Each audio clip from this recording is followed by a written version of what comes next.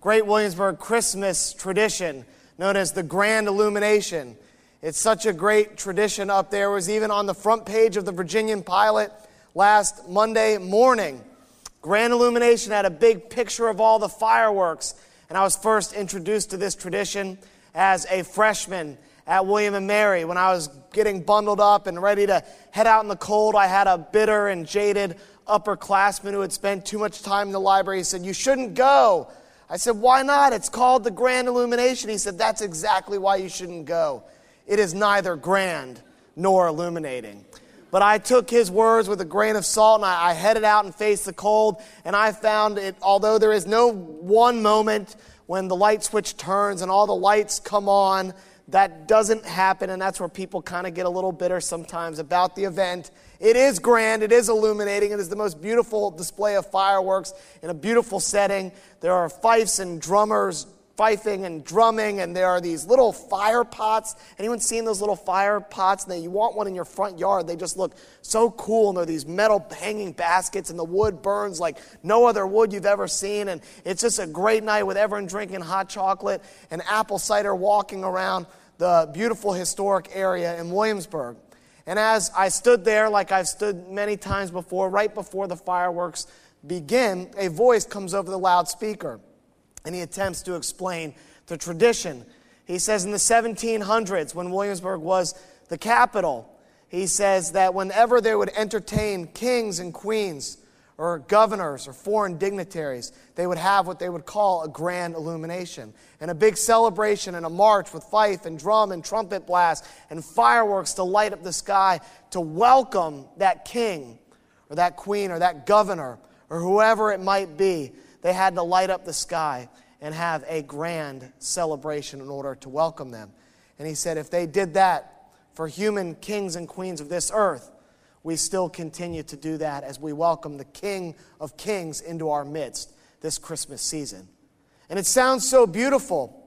And it sounds so poetic. And you think, wow, I want to be a part of something like that. But it made me ask a question. And the question was, why did Jesus come as a child? Because as I watched the fireworks go off, as I heard the fife and the drum playing, as I watched the throngs of people gathered there, thousands upon thousands of people on the palace lawn in front of the governor's mansion, I just thought to myself, why wouldn't Jesus have come like this? Why wouldn't he have come with fireworks? Why didn't he come as a grand king with a horse and with a chariot? Or maybe in modern society, maybe he could have come as a billionaire making big business deals. Maybe he could have come as an NFL football star. But I would want to enter the world like this with all of this fanfare and the thousands of onlookers watching. But Jesus didn't enter this world like that. The King of Kings chose a different type of grand illumination. And it happened in a lonely stable in Bethlehem with no one there to witness it but common shepherds and farm animals. And so this morning, as we consider that question together, why did Jesus come as a child? I would like to put forth the idea that maybe Jesus coming as a child is not just descriptive of how he came, but maybe it's prescriptive for all of us to help us understand something very deep about the very heart of our faith, and that we might need to come to God as a child, as Jesus came to us as a child in Bethlehem. And so as we ask this question, why did Jesus come as a child, I invite you to look with me at Mark chapter 10, where I think we find our answer in verses 13 and following. People were bringing little children to Jesus to have him touch them, but the disciples rebuked them. When Jesus saw this, he was indignant. He said to them, "Let the little children come to me, and do not hinder them, for the kingdom of God belongs to such as these. I tell you the truth, anyone who will not receive the kingdom of God like a little child will not enter it." And he took the little children in his arms, put his hands on them, and blessed them. And so as Jesus invites us to consider the example of little children, receiving the kingdom, I decided to take his admonishment seriously. And I considered my own children to see, was there something in my own children that Jesus wanted me to imitate? Was there something about my own children that he wanted me to embrace, an attitude, a disposition of the heart? What is it about children that Jesus wants us to emulate? And so I began my search one early morning when I woke up and I saw that my daughter's, Sophia, that her door was still closed. Now you got to understand, Sophia, she is just plain wild. She does not like to settle down. She's always kind of moving and always kind of looking for the next thing and always asking the question, where are we going next? Where are we going next? We took her to Disneyland this summer, and as we drove back to the house where we were staying, she said, what else are we going to do today? I said, that's it. That's all we're doing today. We are now going to bed. That's it. So she always wants to push it to the next thing. And so when I saw that her door was closed, I thought, this is just an opportunity for me that I wanted to take advantage of. I just want to see her little body still, not moving, quiet, just like when she was a baby. I just wanted to go back to that time when she was a little bit less complicated of a person. And so I began to crack her door and look in, and there she was, not sleeping at all, but working at her desk. Now, my daughter has this desk. It's really an old chest that she calls her desk, and she sits in front of it, and she's always talking about all the work she has to do at her desk. I said, Sophia, you're 4 years old. You got the rest of your life to work. Just relax. No, Daddy, I got to do some work. I got to get some work done. And you say, what is she working on? Well, she owns a bookstore. It's called Books Everywhere, and she runs it out of her room. I'm serious. She calls it Books Everywhere. She runs it out of her room. I'm getting nervous that I'm going to have to notify the colonial officials because I'm in violation. I'm not in line with the historic status. I don't know if they had bookstores like this back then or not. But, she runs this bookstore, and she says, Daddy, Books Everywhere is not open yet.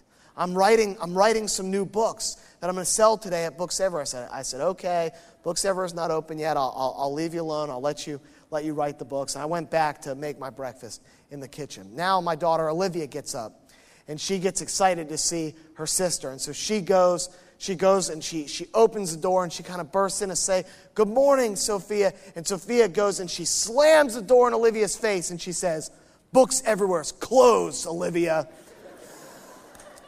Books Everywhere has irregular hours, you see. You have to beware of sudden and unexpected closings of Books Everywhere. But I warned Sophia against treating Olivia poorly because really there's only 3 customers, and so if you eliminate Olivia, it's 33% of your customer base just gone. And so as we examine children in our own lives or just viewing them in the community, we know from our experience that children's attitudes and their behavior are a mixed bag at best. Children are sometimes selfish. Children are sometimes impatient. But Jesus' statement is declarative. He declares, I tell you the truth, anyone who will not receive the kingdom of God like a little child will never enter it. Therefore, I believe it's exceedingly important that we get to the bottom of what Jesus actually meant when he said little child. What exactly about children is Jesus hoping that we will incorporate into our lives? Because obviously, he doesn't want us to be like children in everything. So as we look at our passage here, the very next verse becomes very important. It's verse 17, and it says this, as Jesus started on his way, a man ran up to him and fell on his knees before him. Good teacher, he asked, what must I do to inherit eternal life? Now the reason this verse is so important is because in the Gospels, I have a little phrase that I use with my interns when I welcome some interns to work with me in the summer. Part of their job is to sit with me on Friday afternoons as I develop my sermons, and I try and walk with them and show them the process by which you go about studying a passage and then moving it into a sermon. And one of the first lessons I teach the intern class is this: context is king. Especially in the Gospels, context is king. See, in the Gospels, oftentimes what you're reading is heavily influenced by what happened before the passage or what happened after the passage. And in this case, we see Jesus talking about little children, In the very next verse, there's this man that runs up to Jesus. You see, Jesus intends to teach us the key attribute of little children that he wants us to embrace by way of contrast. He's going to contrast the life of this man with the lives of children, because the attribute of this man, the key attribute of this man, is in direct conflict and contrast with the key attribute of little children that Jesus wants to help us see. As we unpack the life of this man, God's call on our lives will become clear. And the reason that Jesus had to come as a baby will become even clearer. And so we look at this next passage here. As Jesus started on his way, a man ran up to him and fell on his knees before him. "Good teacher," he asked, "what must I do to inherit eternal life?" "Why do you call me good?" Jesus answered. "No one is good except God alone. You know the commandments: do not murder, do not commit adultery, do not steal, do not give false testimony, do not defraud, honor your father and mother." "Teacher," he declared, "all these I have kept since I was a boy." Jesus looked at him and loved him. "One thing you lack," he said. "Go, sell everything you have and give to the poor, and you will have treasure in heaven. Then come follow me." See, Jesus is setting this man up from the beginning. He's setting him up to get at the heart of the issue. He's setting him up to cut through his excuses so he can see what is really holding him back from following God. And it comes in the answer that Jesus gives to the man's question about eternal life. The man says, "What do I need to do?" And Jesus says, "Well, just obey the commandments." And he lists off 6 commandments. But most of us know from growing up in American society or reading the Bible on our own that there are not just 6 commandments. In fact, there are 10 commandments. So why would Jesus only list 6 commandments for this man? The answer lies in how the commandments were given to Moses in the first place. See, God gave Moses the commandments. If you go back to the book of Exodus, God gave him the commandments on 2 tablets. And it wasn't because God couldn't shrink the font size to get it to all fit on 1 tablet. Have you ever thought about this? Why did God give Moses 2 different tablets? This is why a list of the 10 commandments that just goes 1, 2, 3, 4, 5, 6, 7, 8, 9, 10 on a piece of paper, 1 to 10, is not the most accurate representation of the 10 commandments. When you see the 10 commandments, my hope is that you can see them on these 2 tablets and understand why, other than font size, God delivered these commandments in 2 tablets. The key is that the commandments relate to 2 different relationships. The first 4 commandments all have to do with your relationship with God. It's how to put God first in your life. And the second set of commandments, the final 6, starting with Commandment 5, honor your father and mother, all have to do with your relationship with other people.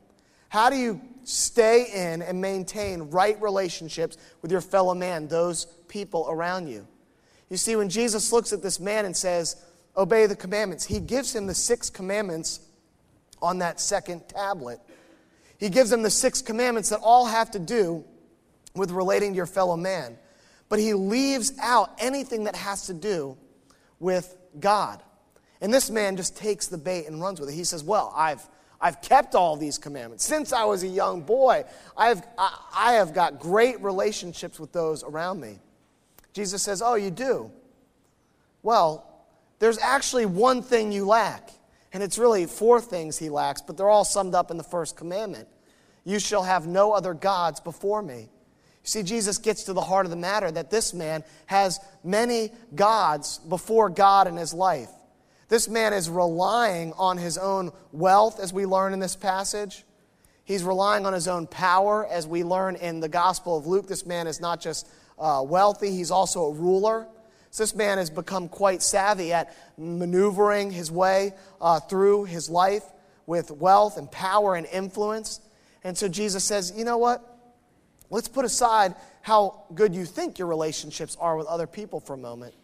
And let me ask you about your relationship with God. Because he says, why don't you go ahead and sell all that stuff that you have? Give it away and then come and follow me. Jesus helps this man see his real issue. Basically, Jesus is asking him this question. Are you ready to rely on God, or are you content relying on something else? Now, fill in the blank for this man. Like I said, it was wealth, it was influence, it was power. But ask yourself that question. Are you ready to rely on God? Or is there something else in your life that you're banking on coming through in case the whole God thing doesn't work out? This man has a decision to make. And as you see, the end of the story, it says, the man's face fell. He went away sad because he had great wealth. This man's decision was to walk away. He chooses to rely on something else. You see, the key characteristic of this man is radical self-reliance. In contrast, the key characteristic of the little children that Jesus speaks of is radical reliance. 2 Thursdays ago, it was what parents refer to as one of those nights at the Simone house. Just nothing was quite going right. And we just thought, let's just call it a day, get the kids in bed, and start this whole thing called parenting over again in the morning. That's right. Every night there's a reset button. It's called putting the kids in bed. And so we're trying to put the kids in bed, and Sophia was arguing about not wanting to take a bath. And so I gave in. I said, Sophia, don't worry about taking a bath. Let's just get dressed and just get in bed. And I walked away for a minute. And I came back to see that Sophia was taking a bath with her sister. It just so happened that she was taking the bath in all of her clothes. So there she is in all of her clothes in the bathtub, and I'm starting to lose it. And I said, Sophia, get out of the bathtub. And she comes out, and she just looks like a mess. The clothing is all wet, and she's dripping water all over the bathroom floor. And then I had to clean a wound that she had, and the medicine, it stung, and so she's dripping wet, and her arm is stinging. And I said, Sophia, just go to your room, put your pajamas on it, and Daddy will pick some stories, and we'll get to bed. And so she goes into her room, and she's put her shirt on, and she's pulling her pants up, and she's sitting right next to her dresser. And as she pulls her pants up, she goes to stand up, and she smashes her face on the dresser. It was bad. It was one of those things where you heard it, and it was just her little nose just right up against the dresser. And every mother in this room knows the reaction that she had after she smashed her face. She looked up, and she cried out that one word that'll just make everything better. Mommy! She started screaming, Mommy, Mommy! And Nina comes running over, puts her arms around her and holds her and rocks her until she feels better. You see, younger children, like the little children in our passage, they have no pretense that they can do things on their own. When she smashed her face, she didn't say, you know what? I'm going to see if I can rely on myself to fix this one. Dad, you stay over there. I'll take it from here. I got this. You see, younger children have no pretense that they can do things on their own. They're constantly asking for help. They're constantly asking for assistance. My favorite is the old line, I can't walk. Oh, really? You've been walking for years now. You forgot. Dad, I can't walk. I just can't do it. And I took notes. On October 31st, I saw lots of children that had no problem walking for hours around the neighborhood. So anytime I get the I can't walk, I'm going to bring it back. I said, I recall this evening when you just had legs that could go forever and ever. Kids are constantly making their needs known. I am hungry. I am thirsty. I am tired. You see, little children actually embody several of the paradoxes that Jesus spoke of when he talked about his kingdom. Jesus came as a baby, and then he grew up to be this man. He talked about the way God's kingdom worked, and it's paradoxical. See, in God's kingdom, the weak are actually strong. In God's kingdom, the poor are actually rich. The least are actually the greatest, and the last are actually the first. Children embody all of those characteristics. But most importantly, children know that they must rely on someone other than themselves for survival. In other words, they know there is a king in this world, and they know that they are not it. The man in the story was radically self-reliant. Little children are radically reliant. And Jesus came as a baby in Bethlehem to show us that no one is exempt from relying on the Father for their every need. He could have come as a king. He could have come as a billionaire. But he came as a baby to show us what radical reliance on the Father truly looks like. This morning, if you would like to move from self-reliance to a deeper level of reliance on God, I invite you to consider Jesus' three-pronged challenge to the man in the story. Jesus gives him three instructions. He says, you've got to sell, you've got to give, and you've got to follow. Sell, give, and follow. These three commands from Jesus serve to all put us in a position where we can be radically reliant on God. You see, in order to be reliant on God, you must first create the conditions in your life where reliance will flourish. And it's these three commands that will help get us in position. Positioning is very important in business. Positioning is very important in sports. As I learned as a young man on the JJV soccer team. It was the first sport I ever played that in middle school. And I never played soccer before. I didn't grow up as now the 4- and 5-year-old kids out there learning the game so young. It was just, I liked sports. I was in 7th grade. It was the first chance we could play. I tried out for the JJV team, which stands for Junior Good. It's for the people that really are beginners. And I made the team, and I was playing defense for the team. I was a fullback. And every time there would be a corner kick, or anytime somebody would come close to the goal, the coach would yell at me. He would say, Simone, I need you goal side. And I would go, got it, coach. I'm going goal side. And then 10 seconds later, Simone, get goal side. I would go, yup, I'm shifting to goal side right now, coach. And then they'd have a corner kick. Simone, I told you, I need you goal side. I just couldn't admit to the coach I had no idea what goal side meant. So years went by as I played 7th grade, 8th grade, and I tried out in my high school years. In my 9th grade, freshman year, I tried out for the JV team. I made the team, and I played fullback again. I was on defense. It was the first corner kick of the year, and it was a different coach. And all of a sudden, I heard the same words. He said, Travis, can you get goal side for me? I thought, oh my gosh, I'm in trouble here. It's happening again. So at halftime, I went up to the coach. I said, Coach, I should have asked this a long time ago. I really needed some clarification on some terms. And I'm sorry, but can you tell me what goal side means? And he looked at me and said, are you kidding? He said, goal side is the fundamental principle for defense in the game of soccer. I said, well, could you just run through it one time? So here it is. If this is the man that you are marking, and the drum cage is the goal, you want to be on the goal side of your man. In other words, you want to be standing between your man and the goal, so they don't have a clear path to the goal. In order to get to the goal, they have to go through you. The opposite of goal side is what's called man side. If I was man side, I'm on my man side of the goal, and then he can just go ahead and score. So that's why it's very important that you get in position and you play goal side in the game of soccer. And so if it's important to be in the right position in sports, in business, how much more important is it to be in the right position when we're seeking to be reliant on God?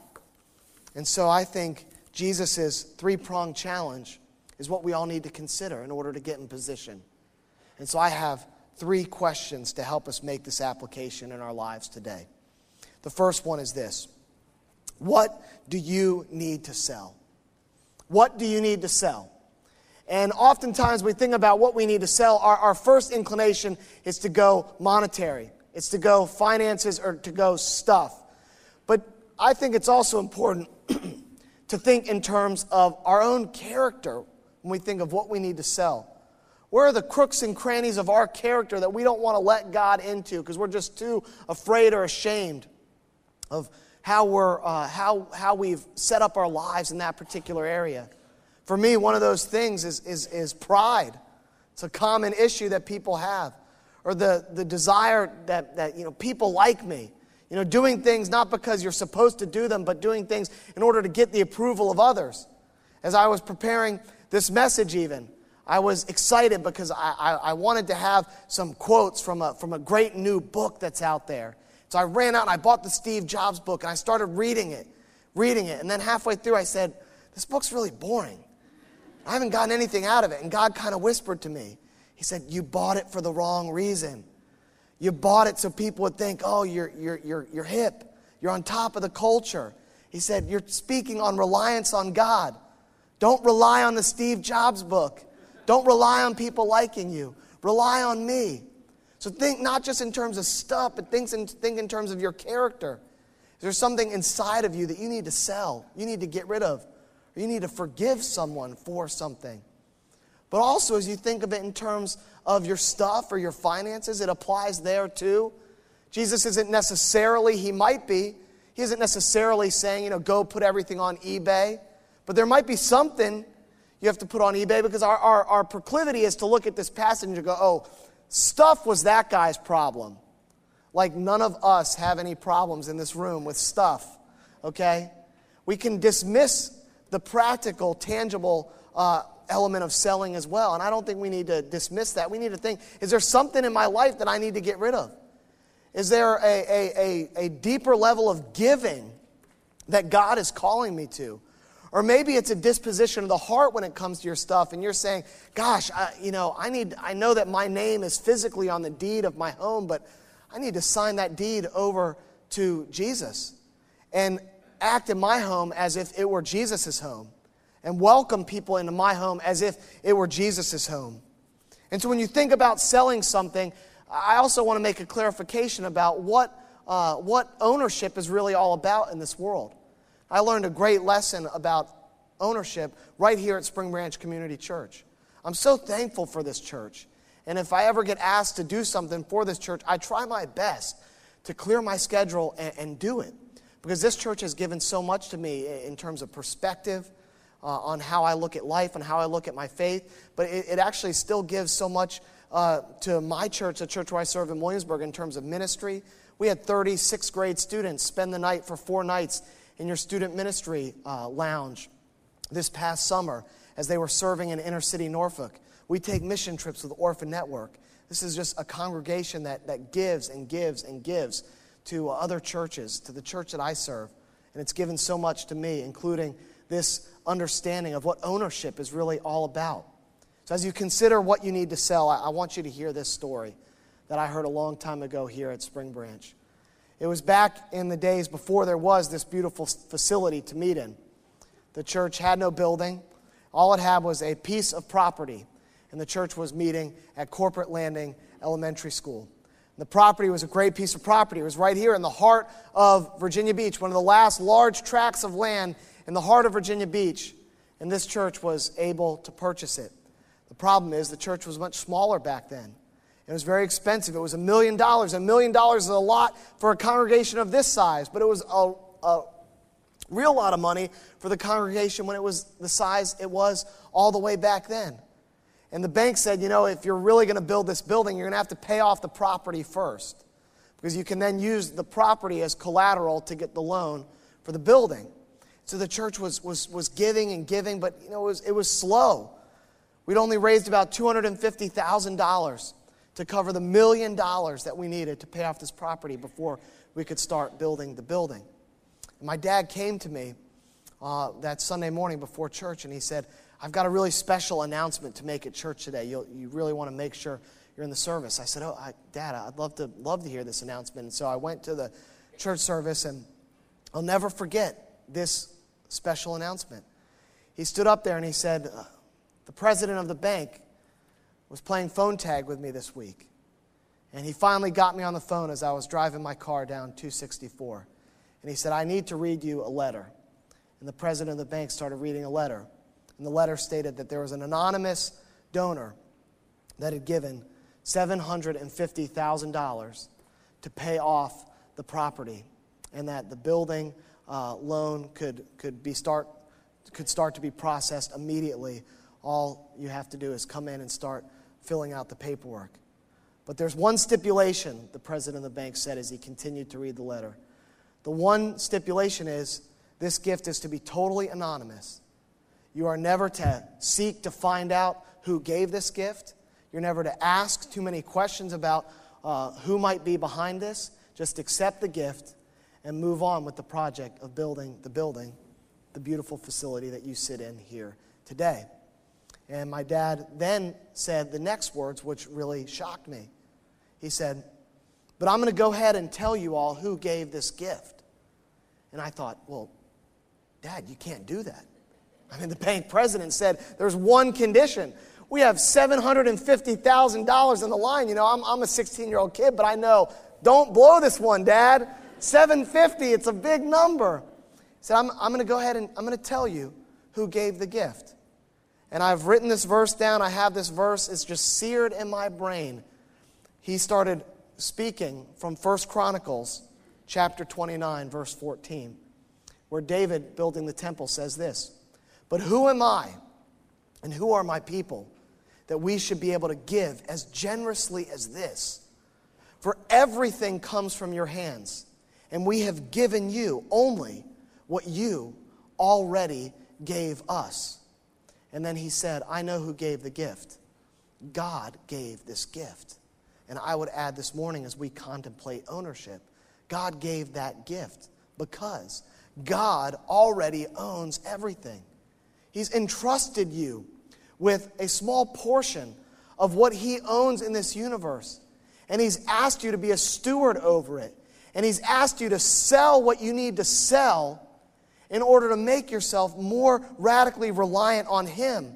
He's asking you not to hold on so tightly like this man held on so tightly, which caused him to walk away from Jesus. He thought his hands were full, but his hands were really empty as he walked away in that moment.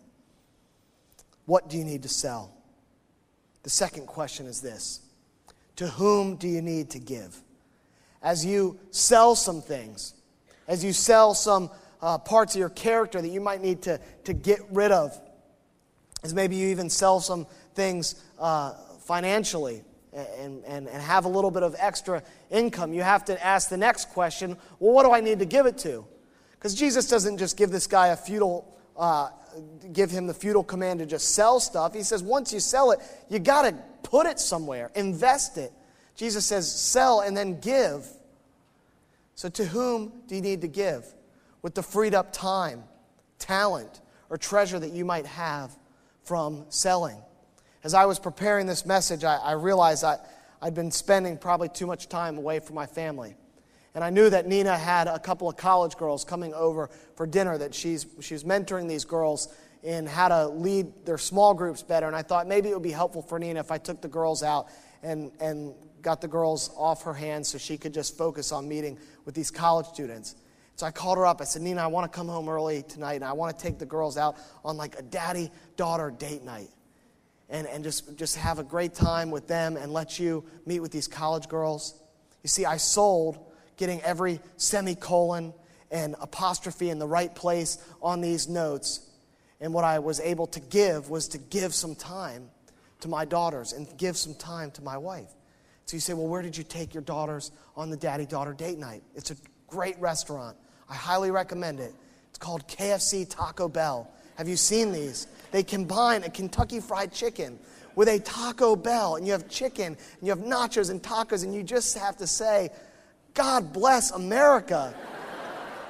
We live in a great country, and so we ate at the KFC Taco Bell, and then we had some more time, and we went across the street to Starbucks, and Sophia said, why are we going to Starbucks? I said, well, Starbucks helps us promote conversation. You know, the KFC Taco Bell, you know, it is a little dingy in there, but, you know, Starbucks, we'll be able to have some conversation. She said, conversation? You know, what's that all about? I said, well, it's, you know, people talking to each other. I said, what would you like to talk about? She looked at me, she goes, books everywhere? And so we continued this great evening, and I thought to myself, you know, if I'd continued on just plowing through and getting everything just right in this message, I wouldn't have been able to give that time to my wife and to my kids. So think about what you want to sell, but also think strategically, then, to whom do I need to give the freed up time, talent or treasure that I've received from selling? The final question relates to the first two. The final question is just, how might the answers to questions 1 and 2 help you follow Jesus? Jesus says, you got to sell, you got to give, but then follow me. And I think that that's so key. It's not enough to sell and give. Jesus says, follow me, because as we follow Jesus, it helps us perpetuate that cycle of selling and giving. The more closely you can follow Jesus, the more inclined you will be to continually sell and give in your life. If you just sell and give and then kind of keep yourself at an arm's distance away from Jesus, eventually you're going to lose steam, you're going to lose interest. So Jesus says, sell it, give it, but then follow me. That will help you be a lifelong seller and a lifelong giver, lifelong reliance on me. So think about that. How might the answers to questions 1 and 2 help you follow Jesus more closely? Is there a small group that you might need to join? Is there a Bible study you might need to start leading? Is there a gift that you need to give? Finally, while being in right position is key, and all of these things, selling, giving, and following, will help us be in right position. Without the proper power source, the questions we just asked will remain just that. They'll remain questions. Because as this man walks away sad, Jesus then looks at his disciples. And I love this line. It says, Jesus looked around, as if he's looking and searching desperately for anyone that might listen to what he has to say next. He implores us all, listen, you got to plug into the right power source. I know this is hard. I know this is difficult. But with God, all things are possible. So plug into me here. He looks around, he says to his disciples, how hard is it for the rich to enter the kingdom of God? Translation, how hard is it for those who seek to rely on something other than the Father to enter the kingdom of God?